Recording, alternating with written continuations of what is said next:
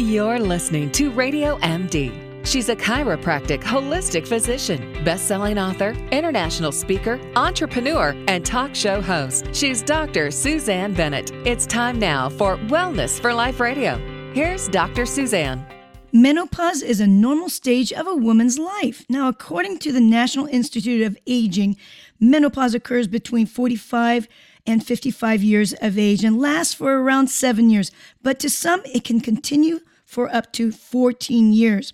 Interestingly, if menopause symptoms occur earlier in life, the longer time period they may last. Surgery or chemotherapy can also push a woman into early menopause. Hot flashes and night sweats are some of the annoying symptoms that can occur before and during menopause because of the fluctuating hormone levels, including estrogen and progesterone. Today, we have one of the leading experts in women's wellness and menopause. He's a sought-after speaker, consultant, and menopause coach at menopausecoaching.com. He's also the editor of the #1 digital magazine for midlife women, hotyearsmag.com, as well as the best-selling author of The Estrogen Fix. Welcome to Wellness for Life, Dr. Mache Seibel. Wow, what a pleasure to be with you, Suzanne. So excited about it. We are so happy to have you because, I'm 57 and once in a while I still will deal with a hot flash here or two. So I am super interested in sharing your expertise on menopause. I'd like to know, and I'm sure the audience wants to hear, how did you get into menopause, being a male gynecologist? Well, I got into menopause in a very personal way.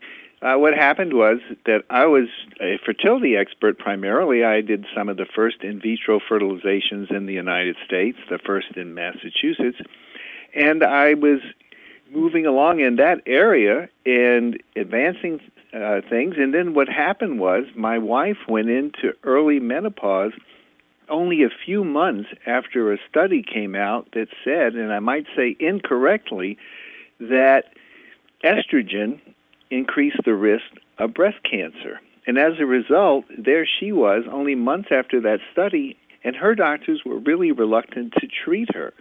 And so I really transitioned because I wanted to figure it out so Sharon wouldn't have to tough it out. Wow. So you're saying that she went into early menopause, and may I ask what age that it was? Just so that our listeners understand what some of the symptoms might have been for her and what to look out for. Yeah, well, let me address that in two parts. One, she had early menopause because she has had a BRCA gene and had to have surgery to remove her ovaries. And so that threw her into immediate menopause, and she was in her early 40s. And so she went from being absolutely ovulating and normally woman to someone who immediately went into menopause, and the symptoms in that case are much more severe. But about 5 to 10% of women go into menopause naturally before age 45, and 1 in 100 women goes into menopause before age 40. So it's pretty common that younger women experience menopause, and the symptoms can start up to a decade before menopause in the natural system. So it's a lot of women at much earlier ages than they realize it's possible. It sounds to me, Sharon and I had a similar experience in that, not that I had the surgery, but I had a head injury that triggered panhypopituitarism, which the concussion squeezed down on my pituitary gland. So I actually completely went into early menopause within weeks of my injury. And I never got my period back, and it being forced into early menopause was horrendous. Symptomatology, your body is doing all sorts of weird symptoms. I couldn't sleep and anxiety. I'm sure Sharon went through that too. But you mentioned that perimenopause, or I should say menopause 10 years earlier on, or symptoms, it's considered perimenopause. Yes. Or around that time. Can you give us the explanation of the difference between perimenopause and menopause for our listeners? Sure. Perimenopause, like the perimeter, it's the area around menopause. So it starts up to a decade before and is most intense in the 3 to 5 years before. And what happens is the hormones that you remember being so unbalanced in puberty, as you were going through puberty and you started to having mood swings and your skin got different and your periods were just starting, they were irregular, and your body shape started to change and hair was coming in different places. All of those things are caused by unbalanced hormones. And then you go through normal reproduction where your estrogen and progesterone are very balanced, and that goes on for about 3 decades or more. And then suddenly puberty happens in reverse, and that's called perimenopause. And so you have the unpairing of very synchronized hormones into an unbalanced hormone state. And as a result of that, all of those symptoms of mood changes, hot flashes, poor sleep, changes in your skin, hair growth in places you didn't expect it to happen, and a sensitive bladder and dryness and less libido and interest in sex, all of those kinds of things, not necessarily all to the same person, but all of those are possible and do happen. Some of them happen to almost everyone. There's also hidden symptoms I find for a lot of women, and actually, I experienced it, was anxiety and depression. That was very interesting. Yes, those are very common. Yes. Anxiety is one of the most common symptoms, and not necessarily clinical depression, which is really a profound sadness that lasts for 2 weeks or more, but really a level of sadness that's quite different in the anxiety. And again, these are caused by the effect of the lowering and imbalanced estrogens on the neurochemistry of the brain, and it causes that to occur. So when I went through all of the fluctuations, I personally did not use any estrogen replacement. What ended up happening was I used more plant stem cells, such as raspberry and cowberry and oak plant stem cells. And I also had the phytoestrogens, which really helped for me. But not everyone can they use the natural formulas. There's a lot of discussion about the safety of estrogen replacement therapy. So what is that? And can you tell us your take on it, your truth on if it's safe or not? I think that it's very clear now that for the majority of women, estrogen is a safe and reasonable alternative. That doesn't mean everybody's going to want to take it, because either they can't or they may not want to, which is fine. There are alternatives. But the reason there's so much confusion about hormones is because in the original study that made all of the fright come out in 2002, the Women's Health Initiative, or the WHI, that found that there appeared to be an increased risk of breast cancer and other problems.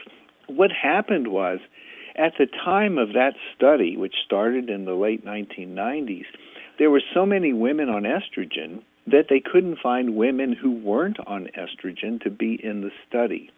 And so even though the study included women who were between the ages of 50 and 79, both the people who got hormones and the women who did not and who got the placebo, the women who got the hormones were mostly 75% were between the ages of 60 and 79, and the women who got the placebo, 75% of them were between the ages of 50 to 59. So what happens, you were comparing 60 to 79-year-old women who happened to be taking a hormone to women who were 50 to 59, younger and healthier, who were not. And that's where the confusion came. And when the same women in the same study were just reevaluated, and the ones that were started hormones between 50 and 59, when they lined them up so that they were comparing women of the same age to women of the same age, the problems went away. And it turns out that even in that Women's Health Initiative study, where there were issues because of the way they did the study and the design, still, when they followed up the women for 25 years, they found in a recent article that the women who took hormones lived on average 2 years longer than the women who did not take hormones. Wow. I mean, that's probably the best explanation of that study that I've ever heard, Dr. Mache, because I really, a lot of the whole thing about the discrepancy between the age range makes sense, because the studies do show that as you are older, going into the 60s and 70s, that's when the breast cancer is found more commonly. Isn't that right? Just that naturally. Is correct. Yeah, as we age, things go wrong, and that's part of it. Right. I mean, one of the things that, nowadays we have all sorts of great testing that we can do, whether it's urine testing or salivary testing, but testing so that you can see your levels of estrogens and see if you have the ability to detox it out properly. And there's a lot of great supplements that can help support with the management of estrogen detoxification. So that also needs to be spoken about, that doctors should, I believe doctors, if you're going to utilize and prescribe the estrogen patch or estrogen hormone bioidentical creams, etc., or even oral drops, then got to follow up with the right type of labs to make sure that the women are able to detoxify the estrogens rather than it stimulating those receptor sites in the breast in an excessive way or possibly in the ovaries. Well, I think you bring a very important point, too, is that while I do see many women who are on hormones as well as many who are not, if you take hormones and expect that hormones are going to make you, well and live, the best life possible, in the absence of lifestyle changes like eating really a good, healthy, wholesome diet, getting enough sleep, maintaining your stress, and regular exercises, if you don't add those to the whatever form of treatment you get, you're missing the opportunity to impact the quality of your life and the quality of your years, because those things contribute favorably to every aspect of your life. And many people expect if they take a pill or a patch or some form of medicine that they don't have any obligation to do anything. And that's where the mistake happens. That's right. So can we talk about, you mentioned about estrogen. What are some of the alternatives? Again, there's the patch, there's oral estradiol or Triest often, or bias. There's so many different types. How does a doctor decide which ones to use? Well, if we're talking about hormones per se, there are many kinds of forms of hormones. The most common estrogen that is in the woman's body is estradiol. It's the most potent one, and it's the one that's most typically in hormones that are prescribed. Those estradiol is what's called a bioidentical hormone. Bioidentical is not a medical term. It's actually a marketing term. But what it means is that the chemistry, the chicken wire shape of the molecule, is exactly the same in the medication as it is in the woman's body. And there's a lot of misunderstanding that if you get hormones from a compounding pharmacy or from a traditional drugstore, that estradiol, the estrogen itself, the most common one, is different somehow. It's more safe or natural from a compounding pharmacy. But in fact, it's the same estrogen, exactly identical. And it's just the difference is that in the traditional drugstores, all of the hormones are FDA approved and they have more quality assurance, whereas that's not a requirement in the compounding pharmacies. And so that's a potential issue. But we could talk about that more, but what I want to say is that you can get estrogen as a patch or as a cream, as a spray, as a gel, and all of those are topical. You can get them as a pill or a gel cap, and or a lozenge, that's oral. Or you can get them vaginally as a cream or a gel or as a gel cap or a tablet or as a ring that has a month's supply in it or a 3-month supply in it. All of those are also forms of estrogen that are available. Of course, there's the alternatives to estrogen as well. Can you talk a little bit about the alternatives? Of course. The alternative to estrogen is really broken into several parts. First of all, there are prescription alternatives like the traditional drugstore prescription. And the difference is when you take estrogen's kind of smart in the sense it goes to every cell in the body. And so if you have mood changes, it can affect that. If you have skin changes, it can prevent that. If you have sensitive bladder or dry vagina or other hot flashes, all of those are treated by estrogen. Or if your bones, you're worried about loss of calcium, you can get all of that from estrogen. If you don't take estrogen, which is fine, then you've got to go and look at your body and take care of the sum of you and not just some of you, because the estrogen goes to every cell, whereas the other pills are going to be highly specific. So there are now prescriptions that prevent bone loss. There are some non-estrogen prescription alternatives that affect hot flashes. There are some prescription non-estrogens that affect vaginal dryness and other symptoms, sensitive bladder and so forth. If you don't want a prescription, then there are also complementary and alternative approaches. There are supplements that can be helpful for hot flashes, for instance, like soy or black cohosh or others.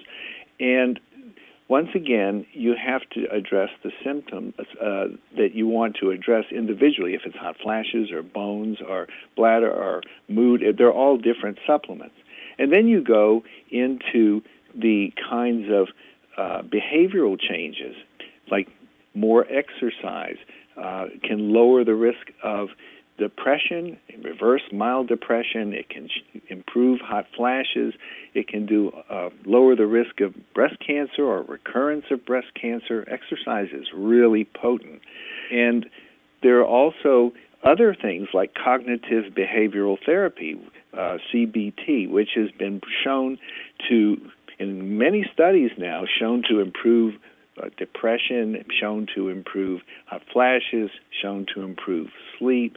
These are, for instance, and of course other forms of approaches include things like Tai Chi or yoga and so forth, but cognitive behavioral therapy is probably the most studied in a favorable way. Oh, fantastic. When I was going through, I tried a lot of different things for myself, but I started utilizing similar formulations for my patients, my female patients as well. And I found that resveratrol and pomegranate juice and pumpkin seeds really, really helped as well. And I even started using more of the natural hormones such as DHEA, as well as pregnenolone. That was super helpful too, which are much higher in the actual pathways of steroid hormone production. So instead of using or getting the estrogens, I just basically took the the pregnenolone and the DHEA that could produce testosterone and estrogen. That worked really well. I love Tai Chi. I love all of your recommendations, which is fantastic. Speaking of pregnenolone, it also helps you make progesterone. Can you talk to us a little bit about progesterone? And do we need to use progesterone also as we go into the menopausal phases? Well, that's a very important question. In the Women's Health Initiative study that I talked about earlier, some of the women, and these were tens of thousands of women, but a large percentage of them had surgery that caused them to have their uterus removed or a hysterectomy.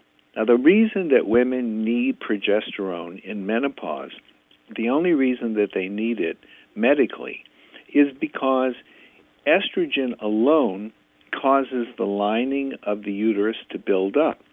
And then in the second half of the cycle, progesterone, which is really progestation, takes the lining of the uterus and stops it from growing thicker and thicker and thicker and makes it compact and turn into a lovely, soft bed for an implanting embryo. So progesterone protects the lining from building up. And then at the end of that month, if you don't get pregnant, the lining sheds like an etch-sketch or something. It just sheds the whole lining, and then you start all over. In hormone replacement therapy, if you get estrogen only and you have your uterus, you haven't had a hysterectomy, the estrogen will build up the lining, but without the progesterone, it will continue to grow and grow and grow. And if you get enough of it over a long period of time, say a decade, a small percentage of women will develop uterine cancer. If you add progesterone to the estrogen, it doesn't happen. It's 99.9999999 going to prevent estrogen from doing any harm, and the woman can tolerate the hormones without risk to her uterus or the risk of uterine cancer. So estrogen plus progesterone is needed for women with a uterus. Estrogen only is needed for women without a uterus. In the Women's Health Initiative study, the progesterone that they used was the only one available orally at the time. It was medroxyprogesterone. And medroxyprogesterone, it turns out, is a culprit for causing an increased risk of breast cancer. The women who had estrogen only in the Women's Health Initiative study actually had a lower risk of breast cancer than the women who got a placebo. So estrogen, despite all of this fear, and I can appreciate the fear. I talk to women's groups and to doctors' groups around the country, and everyone is still afraid. Not everyone, but many are still afraid of hormones. But the fact is, estrogen alone lowers the risk of breast cancer by about 23% and heart disease by about 30% if it started close to the time of menopause. That's the important factor there, absolutely. And of course, it may help with ease a lot of the symptoms, aggravating symptoms that we all deal with. With regards to estrogens, I mean, so there's definitely, the truth is, it will be helpful, but you just got to make sure you get checked out and make sure that you do your ultrasounds and check out on your endometrial layer so that you know it's not going to be overgrowth. And then, of course, you can find all about this great information in your book, The Estrogen Fix, which is available where? It's pretty much everywhere, but you can get it on Amazon or, places where books are sold. But The Estrogen Fix I get a lot of letters from women around the world who've read that, and it really clears it up in a simple way. And it's been recommended by the North American Menopause Society, not only for women, but for their doctors who are trying to get clarity because there's so many references in it. Oh, it's a fantastic book. The Estrogen Fix, but also you've got a website that's been super helpful for millions of women all around the world. Online, hotyearsmag.com, hotyearsmag.com. And then your own website, drmache.com, which is DRMACHE.com. Thanks so much, Dr. Mache. I'm so happy we had you on. Finally, I've been wanting to do this for, over a year, 2 years even maybe, and I really, really appreciate your time. Dr. Suzanne, thank you for having me on, and happy and healthy holidays. You too. Thank you so much. Wow, that's such great information in such a short period of time. Thank you so much for listening to this show. I know you've learned a great deal about how to deal with menopausal symptoms with ease, and I'm sure you know someone right now who's going through the change. So please share the show with them, and the information will be able to change their life for the better. And do subscribe if you haven't already, so we can continue to do our very best here on Wellness for Life. If you need help in digging deeper with your health issues, I work with people globally all around the world through phone and Skype consultations. My contact info is available on my website, drsuzanne.com. Until next time, go out there and live your best life today, full of energy, enthusiasm, and ultimate health and wellness. This is Dr. Suzanne sharing natural strategies on the Wellness for Life show right here on Radio MD. Stay well.